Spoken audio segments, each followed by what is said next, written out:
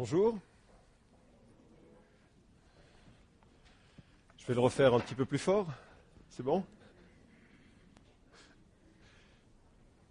Est-ce que moi de mon côté... Ah, ça y est. Alors c'est bien sûr très difficile de reprendre la prédication ici après les excellentes prestations. Non, le terme n'est vraiment pas approprié. Mais on a été bénis la semaine dernière avec l'IBG et le message de Pierre. Et je me réjouis par contre d'aborder un thème ou un texte de l'Écriture que l'on balaye parfois assez vite, mais qui est source, je crois, d'un véritable enseignement sur notre manière de vivre. En relisant le texte que nous allons aborder ce matin, je me suis projeté dans une soirée jazz qui était organisée sur nos belles ruines de Fourvière. Et avant que ne vienne l'artiste principal de ce concert, nous étions avec des amis et l'environnement était super. Enfin, c'est beau cet environnement là-bas, ciel ouvert, beau temps. Et puis la personne qui faisait la première partie du concert a chanté un chant. J'ai appris depuis que c'était Noir Désir qu'il avait écrit, mais qui disait, alors je le chante pas, ni le fredonne, d'accord, c'est pas mes talents, mais qui disait: je n'ai pas peur de la route. Faudrait voir, faut qu'on y goûte, des méandres au creux des reins, et tout ira bien. Le vent l'emportera. Ton message à la grande ours, c'est la trajectoire de la course, à l'instantané de velours. Même s'il ne sert à rien, le vent l'emportera. Tout disparaîtra. Le vent nous portera. La caresse et la mitraille, cette plaie qui nous tiraille, le palais des autres jours, d'hier et de demain, le vent les portera. Génétique en bandoulière, des chromosomes dans l'atmosphère, des taxis pour la galaxie, mon tapis volant, lui, le vent l'emportera. Tout disparaîtra. Je vous passe la suite parce que finalement c'était un amas de pensées comme ça un petit peu. Mais ce qui m'a interpellé, c'est cette phrase: le vent l'emportera. Vous n'avez pas l'impression que la vie passe et le vent l'emporte? Vous n'avez pas l'impression que ça n'a pas vraiment de sens, toute l'existence que l'on mène, toutes les choses que l'on entreprend, toutes les réussites par lesquelles on passe? Le vent porte et emporte ceci. C'est une observation poignante et lancinante que rien ne peut rester avec nous, les plus grands plaisirs, les plus grandes déceptions, heureusement aussi, mais tout passe. Et l'Ecclésiaste l'a observé il y a 3000 ans. Je vous invite à ouvrir vos Bibles dans ce livre de l'Écriture qui est après les psaumes, après les proverbes, et que vous trouverez, je suppose, fort d'une pédagogie utile pour vivre notre existence. Ça a ouvert un horizon pour moi. J'espère que ce sera le cas pour vous. Ecclésiaste, chapitre 1, à partir du verset 1. Parole de l'Ecclésiaste, fils de David, roi à Jérusalem. Vanité des vanités, dit l'Ecclésiaste. Vanité des vanités, tout est vanité. Que reste-t-il à l'homme de toute la peine qu'il se donne sous le soleil? Une génération s'en va, une génération vient, et la terre subsiste toujours.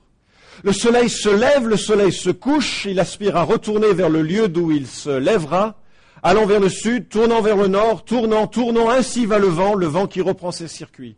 Tous les fleuves vont à la mer, et la mer n'est point remplie. Vers le lieu où il coule, les fleuves continuent à couler. Toute chose se fatigue, au-delà de ce qu'on peut dire. L'œil ne se rassasie point de voir et l'oreille ne se lasse pas d'entendre. Ce qui a été, c'est ce qui sera, ce qui s'est fait, c'est ce qui se fera. Il n'y a rien de nouveau sous le soleil. Y a-t-il une chose dont on dise: voici, ceci, c'est nouveau? Elle a déjà eu lieu dans les siècles qui nous ont précédés. On n'a point souvenir du passé et ce qui arrivera dans l'avenir ne laissera point de souvenir vers ceux qui viendront dans la suite. Bon dimanche ce matin, non? La première chose que je voudrais observer, c'est que nous avons là la frustration d'un spécialiste. L'homme qui signe ces lignes est un pro de la vie et un pro de la frustration. Ecclésiaste, son titre, en passant par la traduction grecque, l'hébreu porte Coëlette. C'est pour ça que vous avez parfois ce nom qui circule dans différentes traductions. Quelque part, c'est celui qui parle en assemblée.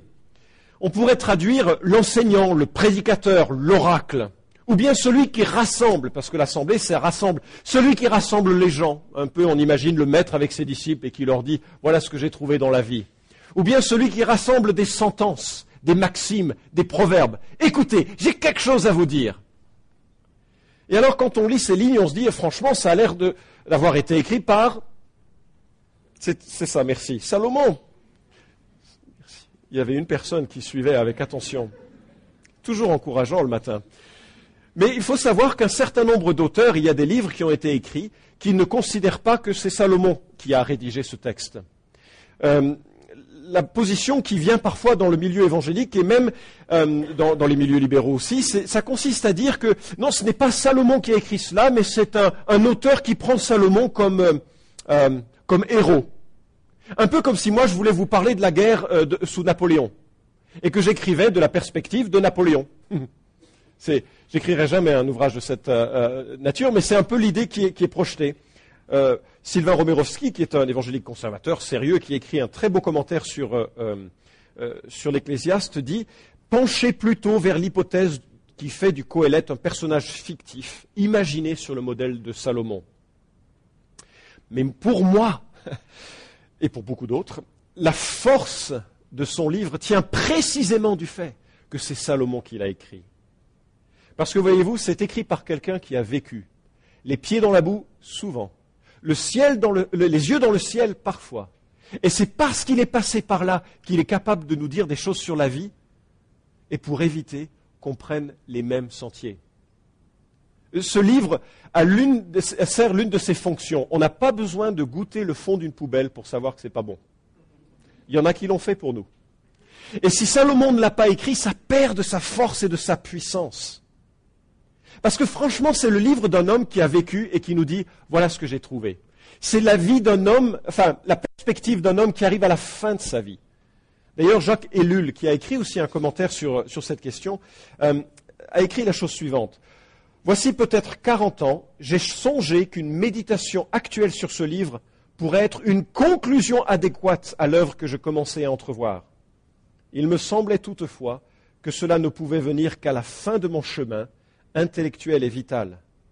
Le livre de l'Ecclésiaste est une conclusion, non un point de départ possible. Je crois que ceci est conforme au texte lui-même. Toutes les affirmations ou contestations de l'Ecclésiaste arrivent, expérience faite, comme une espèce de point final. Non pas une conséquence, mais une conclusion. Car je crois qu'il n'y a pas grand-chose à dire possible à partir de ou après l'Ecclésiaste. Alors voilà, nous avons un homme qui écrit au début de sa vie, il est jeune, ça c'est le côté gauche de la salle de l'église. Enfin, excusez pour ceux qui sont à droite, c'est pas, d'accord. Enfin, il écrit le Cantique des Cantiques alors qu'il commence un chemin amoureux. Et qu'est-ce qu'il en parle bien? L'amour, c'est quand même, c'est Cantique des Cantiques, quoi. Milieu de sa vie, il écrit Proverbes. La vie est un petit peu plus dure, il s'est planté sur 2-3 points. Et c'est quelque chose qu'il a écrit alors qu'il avait 40 ou 50 ans, parce que ses enfants sont déjà grands et il leur parle de l'immoralité sexuelle, de la manière de gérer le business. Ce n'est pas des gamins en maternelle à qui il parle quand il dit « mon fils, mon fils ». Et puis à la fin de sa vie, après qu'il ait vraiment carrément dérapé dans bien des domaines, il écrit ces paroles-là. C'est vraiment une conclusion de vie, et franchement, j'espère que pour nous, ce sera une conclusion avant de la vivre. Parce que ce serait vraiment tragique de passer par le chemin qu'il a lui-même vécu. Alors Salomon, si c'est bien lui, je crois que c'est lui l'auteur, Salomon est né dans une famille particulière, vous connaissez peut-être l'histoire, son père est le roi d'Israël, et alors qu'il est au sommet de son succès, il voit une femme nue sur un toit, la convoque, couche avec elle, il se trouve qu'elle est mariée, alors comme elle tombe enceinte, il fait tuer son mari pour pouvoir masquer cette grossesse en prétendant ainsi qu'il en est l'auteur tout à fait légitime. Juste pour que vous sachiez, c'est pas bien. D'ailleurs, Nathan, le prophète, le confronte, et puis un jugement vient sur David, et pourtant David et Bathsheba maintiendront une union forte, duquel naîtra un autre enfant, Salomon. Mais bon, il vient dans une famille un peu dysfonctionnelle quand même, hein. Et Salomon, il devient roi à Jérusalem autour de 970 avant Jésus-Christ. Et vous savez quoi? La descente commence. Quand il devient roi, il est déjà marié avec une ammonite nommée Naama. Et franchement, ça aurait dû être suffisant. Seulement, quand on devient roi, il faut avoir une reine. Et plutôt que de regarder sa femme comme une reine, il prend une femme pour reine, la fille du Pharaon. Un mariage politique arrangé, parce que l'Égypte est quand même une facture, une signature internationale importante. Alors avoir pour reine la fille du Pharaon, c'est déjà établir son règne. Hélas, hélas. Premier compromis qui va s'enchaîner avec un certain nombre d'autres compromis. À la fin de sa vie, on dit qu'il avait 700 femmes et 300 concubines. Je ne sais même pas comment on peut gérer ça. C'est pas bien. Enfin, il faut surtout sortir de l'idée que Salomon est un héros. Il n'est pas un héros. Il ne fait pas partie des héros de la foi, en Hébreux chapitre 11. Un zéro parfois, oui. C'est pas bien. Je ne sais pas comment les femmes vivaient entre elles d'ailleurs, cette relation un peu particulière. Et puis des concubines, c'est franchement pas... Enfin, voilà quoi, c'est pas... Vaut mieux pas d'ailleurs que je décrive ce que c'est qu'une concubine. Parce que c'est pas vraiment l'idéal de Dieu dans le type relation homme-femme. Finalement, les petits compromis engendrent de grosses dérives. C'est certainement le cas, je suppose, dans nos vies. Les petits compromis qui sont faits, qui, quelque temps plus tard, deviennent un fleuve difficile à maîtriser. Bon, alors vous pourriez dire, oui, ce deuxième mariage, c'était avant qu'il ne demande de la sagesse. Parce qu'il y a quelque chose de très attachant chez Salomon. C'est que malgré ce début de descente, quand il devient roi, Dieu lui apparaît en songe. Et vous savez ce qu'il lui demande ? Demande ce que tu veux, je te le donnerai. C'est une question extraordinaire. Imaginez que Dieu vous apparaisse en songe et vous dise « Demande ce que tu veux, je te le donnerai ». Qu'est-ce que vous répondriez ? Je ne veux pas le savoir, hein ? Je ne veux pas le savoir. Mais comme ça, spontanément, qu'est-ce que vous demanderiez ? Le loto, la santé, une longue vie heureuse et prospère, ou bien des enfants sages, ou bien... Qu'est-ce que vous auriez demandé ? Il y a tellement de choses à demander sur ce bas monde. Hein ? Vous n'auriez pas demandé le paradis, ça c'est donné, ça c'est clair. Mais c'est arrivé à un pasteur de Marseille. Dieu s'est présenté à lui dans un rêve, il dit « Tout ce que tu veux, je te le donnerai ». Alors il dit « Écoute, Dieu, j'aime beaucoup la moto et j'aimerais bien une autoroute qui vienne toute sinueuse comme ça, de là jusqu'en Australie. » Alors Dieu répond « Écoute, ça ferait quand même beaucoup de mal à l'écologie, donc si vraiment tu veux, je le fais, mais ça va prendre beaucoup de ressources de la terre. » Il dit « Ok. » Il dit, bon, ok, je voudrais qu'il n'y ait plus de guerre sur la terre. Alors Dieu dit, écoute, c'est possible, effectivement, mais si c'est le cas, ça s'appelle mon retour. C'est-à-dire que le jour où il n'y a plus de guerre, il n'y a plus de misère, il n'y a plus de péché, je reviens, j'établis mon règne, c'est terminé, plus d'évangélisation. Alors, c'est ce que tu veux ? Et il pense à ses amis qui ne sont pas encore chrétiens, il dit, non, c'est vrai. Alors, le troisième vœu qui dit, ok, je voudrais juste comprendre ma femme, et il se rendort. Le lendemain, quand il se réveille, il y avait une autoroute devant chez lui. Enfin, bref.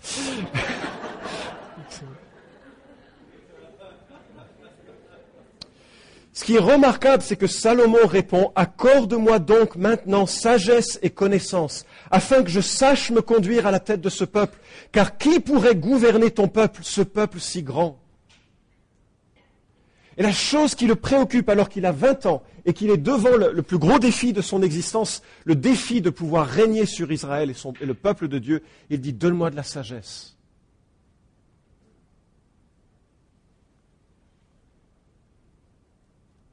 Et après une longue vie de sagesse et de déchéance, la grande conclusion qu'il donne de tout ce qu'il a pu amasser, c'est ceci.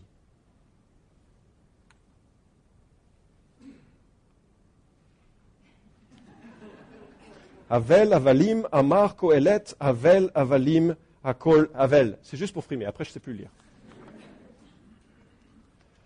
C'est quelque chose d'assez extraordinaire qu'à la fin d'une vie, on puisse dire la chose suivante. Vanité des vanités, dit Kohelet. Tout est vanité. La leçon fondamentale de l'existence est ceci. Tout est vanité. Vous voulez bien ouvrir vos Bibles quelques chapitres plus loin, chapitre 12, verset 6.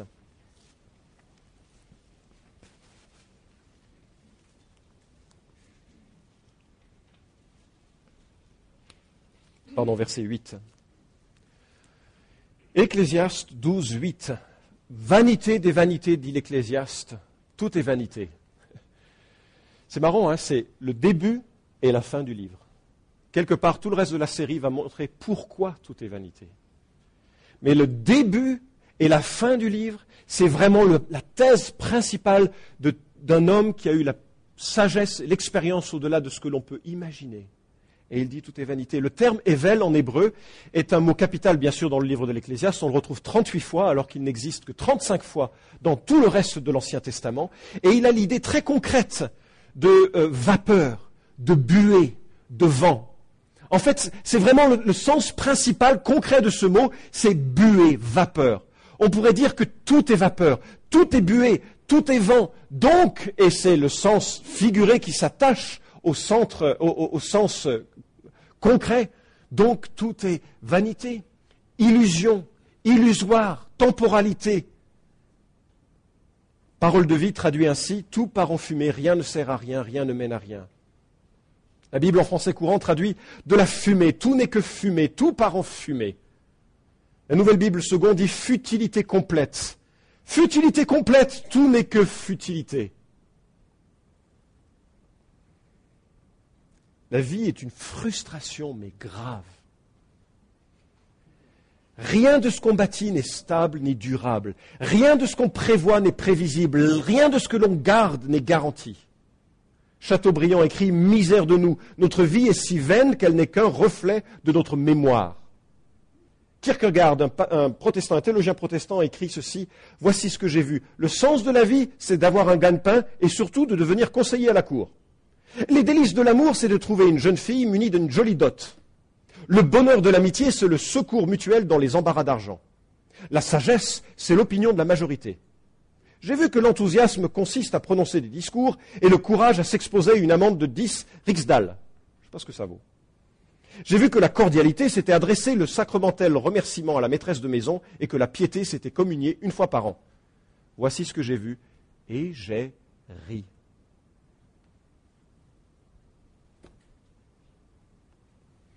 La manière dont l'auteur maintenant parle, c'est vraiment de montrer que la vie est comme une passoire. Versets 3 à 4, et une passoire, ça doit être frustrant comme existence, n'est-ce pas?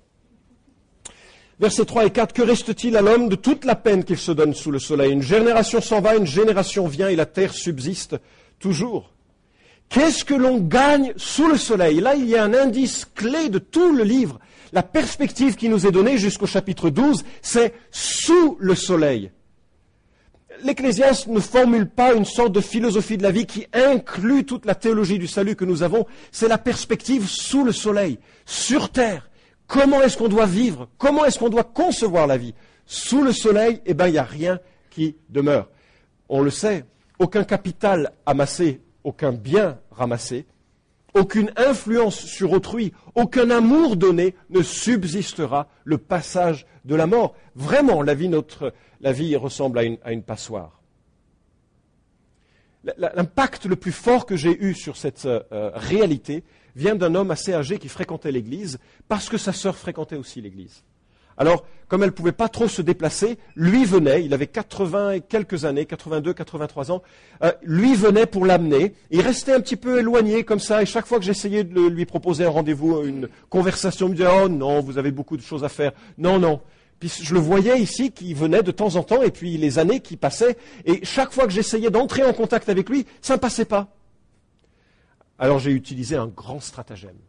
Je lui ai dit « Ok, vous me donnez un café, je vous donne une étude biblique. » Et là, soudainement, dans sa manière de voir les choses, il a trouvé que c'était acceptable. Il m'a dit « D'accord, mardi suivant, j'étais à 14 heures pour un café et surtout pour une étude biblique. » Et on a commencé à regarder Romains, chapitre 1, chapitre 2, chapitre 3, la création, le péché, et puis chapitre 4, chapitre 5, la justification. Et enfin, il comprend l'évangile, il comprend que l'évangile, c'est on dépose son fardeau et son péché au pied de la croix et Christ nous en libère et on est sauvé. Il me l'explique et puis je me réjouis parce qu'il comprend. Je ne sais pas s'il l'a accepté, mais au moins il le comprend. Puis je devais partir en Nouvelle-Calédonie pour un voyage et alors que je me séparais de lui, il me dit « faudra quand même que je me positionne un jour ». Et je lui dis « Oh, mais monsieur, vous avez tellement de la force et de la pêche, c'est vrai !» Je suis parti en Nouvelle-Calédonie, je ne l'ai plus jamais revu. Il est mort 3 jours avant mon retour. Sauf que le dimanche, après cet événement, l'équipe d'accueil l'a vu venir, paraît-il, il avait un sourire rayonnant. J'espère qu'il a fait la démarche de se convertir. Mais ce n'est pas ça qui m'a bouleversé le plus. Je crois que Dieu lui a ouvert les yeux. Ce qui m'a bouleversé le plus, c'est que l'on a dû, parce qu'il n'avait pas d'héritier, vider son appartement. Et qu'est-ce qu'on fait quand on vide un appartement et qu'il n'y a personne à qui donner ces choses? Des photos par centaines, des souvenirs par centaines. Et il n'y a personne pour les voir. Job fait le constat, « Nu je suis sorti du sein de ma mère et nu j'y retournerai. L'Éternel a donné, l'Éternel a ôté, que le nom de l'Éternel soit béni. » Les générations se succèdent et il n'en reste rien. On commence la vie avec des couches, on la finit avec des couches. On commence la vie sans dents, on finit la vie sans dents. On se demande pourquoi les brosser au milieu.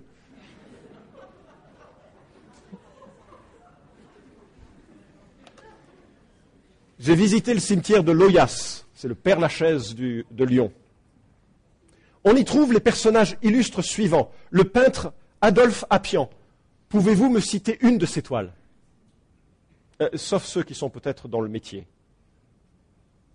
Et pouvez-vous me dire la profession de Amédée Bonnet? C'était un chirurgien. Regardez cet homme, il s'appelle Nisier Anthelme Philippe. Son nom d'ailleurs est affiché. Personnalité lyonnaise énigmatique, il reçut gratuitement pendant plus de 20 ans dans son hôtel particulier de la rue Tête d'Or une centaine de personnes par jour pour lesquelles il aurait fait des guérisons miraculeuses avec la prière.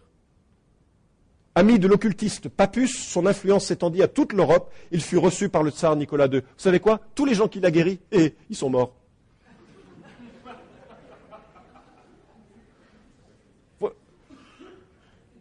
Édouard Herriot, un mausolée. Ah, lui on le connaît, lui on le connaît, lui on le connaît. Pour combien de temps on le connaît? C'est lui qui a la plus grosse tombe là-bas. Et alors? On la découvrira un jour dans des fouilles archéologiques et on ne comprendra pas qui il était. Il y a là le cimetière militaire de la Doua où des milliers d'hommes sont morts pour défendre des valeurs qui font qu'aujourd'hui nous sommes libres. Est-ce que vous pouvez citer un seul nom de ceux et de celles qui sont morts pour la France, ici, enterrés? Baudelaire écrit ce poème saisissant, « Horloge, Dieu sinistre, effrayant, impassible, dont le doigt nous menace et nous dit « Souviens-toi ». Les vibrantes douleurs dans ton cœur plein d'effroi se planteront bientôt comme dans une cible. Le plaisir vaporeux fuira vers l'horizon ainsi qu'une sylphide au fond de la coulisse. Chaque instant te dévore un morceau du délice à chaque homme accordé pour sa saison. 3600 fois par heure, la seconde chuchote, « Souviens-toi ». Rapide avec sa voix d'insecte, maintenant dit « Je suis autrefois et j'ai pompé ta vie avec ma trompe immonde ». Remember, souviens-toi, prodigue et esto memor, mon gosier de métal par toutes ses langues. Les minutes mortelles folâtres sont des gangs qu'il ne faut pas lâcher sans en extraire l'or. Souviens-toi que le temps est un joueur avide qui gagne sans tricher, à tout coup. C'est la loi. Le jour décroît, la nuit augmente, souviens-toi. Le gouffre a toujours soif, la clepsydre se vide. Tantôt sonnera l'heure où le divin hasard, où l'auguste vertu, ton épouse encore vierge, ou le repentir même, oh, la dernière auberge, où tout te dira « Meurs, vieux lâche, il est trop tard ». L'Ecclésiaste l'avait vu il y a 3000 ans. Et comme si ce n'était pas suffisant, Salomon relève que tout se fatigue au-delà de ce que l'on ne sait compter. C'est beau le lever du soleil, mais il y en a 365 chaque année. Et il continue sa course constamment. Le vent se fait sentir, tiens, il vient du sud. Et il vient du nord. Et il tourne. Et le lendemain, et le lendemain, et le lendemain. Les fleuves ne cessent de couler, ne remplissent pas la baignoire de la mer. D'ailleurs, il y avait une compréhension du cycle météorologique. Et la nature est ironique et elle nous rappelle ce que l'on vit chaque matin, n'est-ce pas? Chaque matin, l'alarme, le réveil sonne vraisemblablement à la même heure. Chaque matin, la même routine. Chaque matin, les mêmes embouteillages. 57 vies entières sont perdues chaque année dans les embouteillages de Paris. Chaque lundi, il faut encore la niaque pour reprendre. Toute chose se fatigue au-delà de ce qu'on peut dire, l'œil ne se rassasie pas de voir et l'oreille ne se lasse pas d'entendre. Vous vous précipitez vers le dernier film qui sort. Le problème, c'est qu'il y en a déjà un dernier à voir le lendemain. Il y en a encore un dernier à voir. Le dernier CD qui sort, ça va être génial. Et il faut encore l'avoir, lui, ce dernier-là, qui n'est plus le dernier le jour où vous l'avez acheté. Pas étonnant que certains cherchent à tromper leur conscience de la réalité. Ils voient leurs parents vivre cette routine mortelle et essayent de s'abreuver d'alcool, de drogue, de pornographie, de je ne sais quoi, qui puisse briser ce rythme, donner un sens ailleurs que dans cette monotonie. Un prédicateur britannique du XVIe siècle écrit « Le monde est une mer de cristal, un spectacle pompeux, un théâtre de vanité, un labyrinthe d'erreurs, un gouffre de tristesse, un tas de fumier, une vallée de misère, un endroit de malheur, une rivière de larmes, un lieu de tromperie, une cage à démons, un nid de scorpions, une forêt de loups, un repère d'ours, un tourbillon de passion, une comédie forcée, une ivresse délicieuse. Il est plein d'un plaisir factice et d'une peine réelle, de vrais soucis et de joies certaines, de malheurs durables et d'une richesse éphémère, d'une langueur prolongée et d'une joie fugitive. » Troisième, dernière frustration. Après, il y a des choses bien qui viennent, mais la frustration du souvenir. Ce qui a été, c'est ce qui sera, et ce qui s'est fait, c'est ce qui se fera. Il n'y a rien de nouveau sous le soleil. Une autre phrase bien célèbre que le monde aime aussi à répéter. Alors, quand on lit ça, on se dit « Ah, c'est pas vrai. Depuis Salomon, il y a des choses nouvelles. Il y a par exemple ceci. L'iPhone. »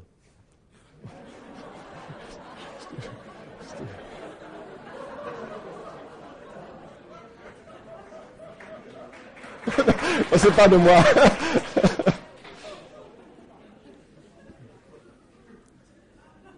Je vais en mettre un dans mon bureau juste pour prétendre que je suis intéressant et branché. Les gens disent, depuis Salomon, on est allé sur la Lune. Vous vous souvenez, un petit pas pour moi, un grand bon pour l'humanité. Mais le président de l'université de Harvard, pas un idiot, en 1980 dit ceci. Vous pouvez marcher sur la Lune, mais il n'y a rien à faire là-bas, sinon regardez la Terre se lever. Et quand vous l'avez vu se lever une fois,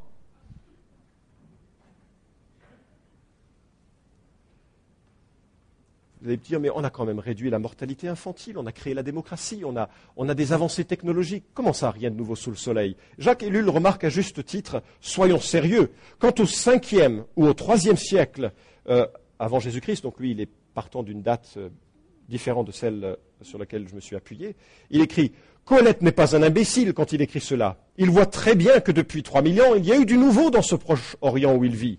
La roue, l'irrigation, l'agriculture, la navigation, la domestication des animaux. On n'a pas cessé de faire des progrès. Bien sûr, il le sait. Des progrès, mais pas aussi rapides que les nôtres, mais aussi fondamentaux pour l'avenir de l'homme. Et pourtant, il dit ce qu'il dit. C'est qu'assurément, il ne vise pas ses progrès. Il ne parle pas science et technique, il ne parle pas d'instruments. Il parle de l'homme, comme il le montre au verset 8 du chapitre.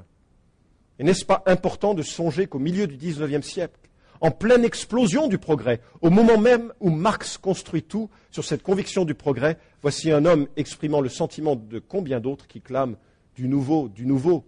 N'en fut-il plus au monde? Impossible de trouver ce nouveau. Romerovski dit « Les propos du Qoélète ne visent donc pas à nier la réalité de certains progrès comme les avancées scientifiques et techniques. Il affirmera d'ailleurs, au chapitre 1, verset 16, y avoir contribué lui-même plus que quiconque. » Mais ce qu'il veut dire, c'est que fondamentalement, l'existence humaine ne change pas. Nebuchadnezzar a tué des milliers d'hommes et de femmes par l'épée. Au Rwanda, des centaines de milliers d'hommes et de femmes sont morts à la machette. À Hiroshima, des centaines de milliers d'hommes sont morts d'une bombe. Y a-t-il quelque chose de nouveau sous le soleil? Caïn a tué Abel, tiens, un autre Ével, vanité, vapeur, buée, passagère, par jalousie pour la relation avec Dieu. D'autres lancent des croisades au nom de Dieu. Y a-t-il quelque chose de nouveau sous le soleil? David séduit une femme mariée, fait tuer son mari pour garantir un mariage rapide et couvrir la grossesse qui s'ensuit. Y a-t-il quelque chose de nouveau sous le soleil? Mes parents portaient des pantalons larges, dits en pattes d'éléphant. J'ai porté des pantalons étroits. Devinez ce qui est revenu à la mode en 2007. Y a-t-il quelque chose de nouveau sous le soleil? On n'a point du souvenir du passé, et ce qui arrivera dans l'avenir ne laissera pas de souvenir chez ceux qui viendront dans la suite. Franchement, combien de temps cela nous prendrait à chacun d'entre nous de raconter notre vie? Je parle de 30, 40 ans de vie. Oh, on pourrait être prolixe, certains plus que d'autres. Mais ça ne prendrait pas 30 ou 40 ans, n'est-ce pas? On ne s'en souvient même pas. À Noël, ma tante a apporté une boîte à photos de la famille. Impossible d'identifier les personnes qui étaient là. Impossible.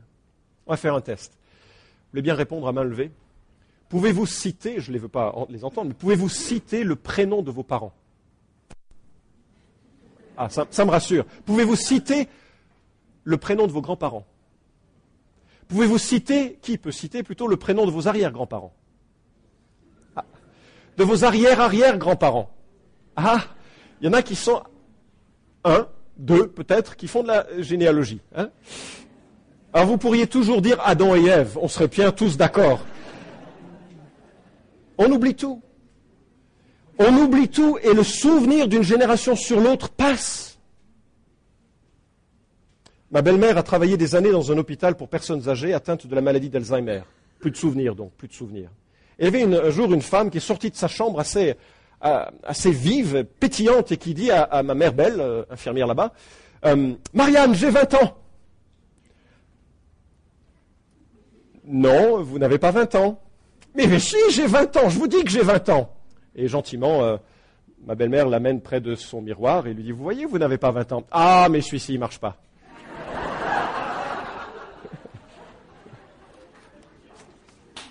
Telle est la vie sous le soleil. C'est le temps de conclure parce qu'il nous reste aussi le privilège de célébrer ce qui va nous donner le sens de notre vie. Mais quelle réponse à donner à cette observation? Et je voudrais chaque fois conclure avec 4 manières de vivre un peu ce que l'Ecclésiaste nous dit. Première chose évidente dans une église, mais peut-être on a là des gens qui nous visitent, la première chose évidente dans une église, rejetons ce qui est du nihilisme. Cette philosophie du néant qui nous vient de Nietzsche et qui est popularisée aujourd'hui par des gens comme Michel Onfray. Cette philosophie du nihilisme, qui est déclinée de différentes manières, nous dit que, puisqu'il n'y a que ici, maintenant, vivons avec ici, maintenant, dans la perspective du néant qui nous attend. Et les 2 personnages que je vous propose à votre méditation ce matin s'appellent Léopold et Loeb. Ils étaient couple. Bon, j'en dirai pas plus. 2 hommes qui ont décidé, puisque la vie était néant, ils venaient de le voir en classe de philosophie de leur université. Et comme la vie n'avait pas plus de sens que la mort, ils ont décidé de commettre le crime parfait. C'était leur seule motivation. Et ils ont pris leur voisin de 14 ans et l'ont tué brutalement en s'assurant, après 3-4 mois de préméditation, qu'il n'y aurait aucune manière de retrouver ni le corps sur lequel ils avaient mis de l'acide chlorhydrique, ni des traces de leur engagement. Par pure philosophie, un cas extrême, tous les nihilistes ne font pas ça, heureusement. Mais quelque part, ils étaient assez cohérents avec leur observation d'une vie qui n'a pas de sens. La défense a été brillante, faisant part justement de l'influence de la philosophie. L'observation que la vie n'a pas de sens ne doit pas nous conduire au nihilisme. Ce n'est certainement pas l'intention de l'Ecclésiaste. Il y a des clés de vie qui nous sont données. Vous ne voulez pas louper les prochains épisodes. Mais l'autre manière de voir les remarques que nous fait Salomon, c'est qu'il faut accueillir consciemment, je crois, la frustration humaine. Il y a quelque chose... L'expérience humaine est ambivalente. D'un côté, on veut vivre bien, donner du sens à notre vie, et d'un autre, on n'est jamais satisfait. Vous ne trouvez pas? Enfin, je dois le reconnaître dans ma propre vie. Enfin, c'est vraiment difficile de constater que il y a quelque chose qui est brisé. Et heureusement qu'on le ressent parce que c'est ce qui nous pousse vers cet idéal d'une vie avec Dieu. C'est l'un des symptômes qui nous montrent qu'on n'est pas fait pour ça et que le monde attend quelque chose d'autre. Et il y a quelque chose de libérateur de le reconnaître consciemment. Ça fait partie profondément de l'expérience humaine. Et lorsque quelqu'un est découragé, lorsque quelqu'un remarque que ça ne tourne pas rond, pas correctement, que ce soit dans le corps, que ce soit dans l'esprit, que ce soit dans la société, vous pouvez dire avec beaucoup de sagesse, Avel, Avelim. Ça va en jeter. C'est moins populaire que le grec ou le latin, n'est-ce pas? Mais quand même, vanité des vanités. Avel, Avelim. Ça, je sens que ça va décoller. Troisième perspective que l'on peut tirer de ce texte de l'Ecclésiaste, c'est de cultiver, et franchement, ce n'est pas un art dans lequel j'arrive facilement à vivre, mais ça m'a interpellé en lisant ce texte, de cultiver la joie du présent. J'ai une extraordinaire tendance à me projeter sur l'action, donc la planification, donc le futur. Je vis régulièrement et avec bonheur, bonheur frustré, mais avec bonheur sur cette projection du lendemain, de ce qui va se passer bientôt, qui se construit, qui se planifie. C'est génial. Le problème, c'est qu'à bout de quelques années, on remarque que vanité des vanités. Tout est vanité, même dans l'action missionnaire. Et alors, qu'est-ce qui reste? Il reste aujourd'hui. Chaque jour suffit sa peine. Il le dit dans un contexte négatif. On pourrait aussi le formuler, chaque jour suffit sa joie. C'est là, c'est ce moment-là que j'occupe seulement. Hier, c'est passé. Les regrets me serviront de rien. Demain n'est même pas construit. Je ne sais pas ce qui peut se passer. Un tremblement de terre, c'est d'actualité, pourrait saisir notre pays. Je ne sais pas ce que j'ai. Demain, je ne sais pas. Je n'ai qu'aujourd'hui. D'ailleurs, c'est ce que la Bible nous enseigne. Si vous n'êtes pas en Christ, qu'est-ce que la Bible dit? Aujourd'hui même, n'endurcissez pas vos cœurs. C'est aujourd'hui le jour du salut. C'est aujourd'hui le jour où on se convertit. Après, on ne sait pas. Après, on peut être mort. Après, on peut être malade. Après, on peut être je ne sais quoi. Après, on ne l'a pas. On n'a qu'aujourd'hui. Alors, puisque tout est vanité, restons sur le présent. C'est le point central d'une existence. Le présent. Parce que je sais qu'après, ce sera formidable avec Christ. Parce que je sais que d'où je viens, ça a été pardonné abondamment en Christ. Et ça me donne le dernier point, évidemment. Ce sera d'ailleurs l'une des grandes conclusions du livre de l'Ecclésiaste en chapitre 12, mais on a du chemin à faire avant. C'est que on doit fixer notre attention sur ce qui est éternel. Il n'y a que Dieu qui est éternel et la parole de Dieu. Les deux seules choses, enfin, non, pas choses. Ah si, il y a les êtres humains aussi qui sont éternels. 3 éléments qui vont passer au-delà du temps. Dieu, bien sûr, et puis la parole de Dieu et les êtres humains. Dans sa présence ou en enfer. Et ce sont les deux seules choses qui demeurent après Dieu. Thomas d'Aquin est le théologien le plus important du catholicisme, et on n'est pas d'accord du tout avec certaines manières d'aborder les choses. Il a écrit des centaines de milliers de pages, c'est même impossible d'avoir tout lu. Enfin, c'est incroyable ce qu'il a écrit. Et on raconte, je ne sais pas si c'est une légende, c'est qu'à la fin de sa vie, il aurait eu une vision de Dieu dans un rêve ou une manifestation. Bref, c'était le 6 décembre 1273. Et il aurait entendu ceci.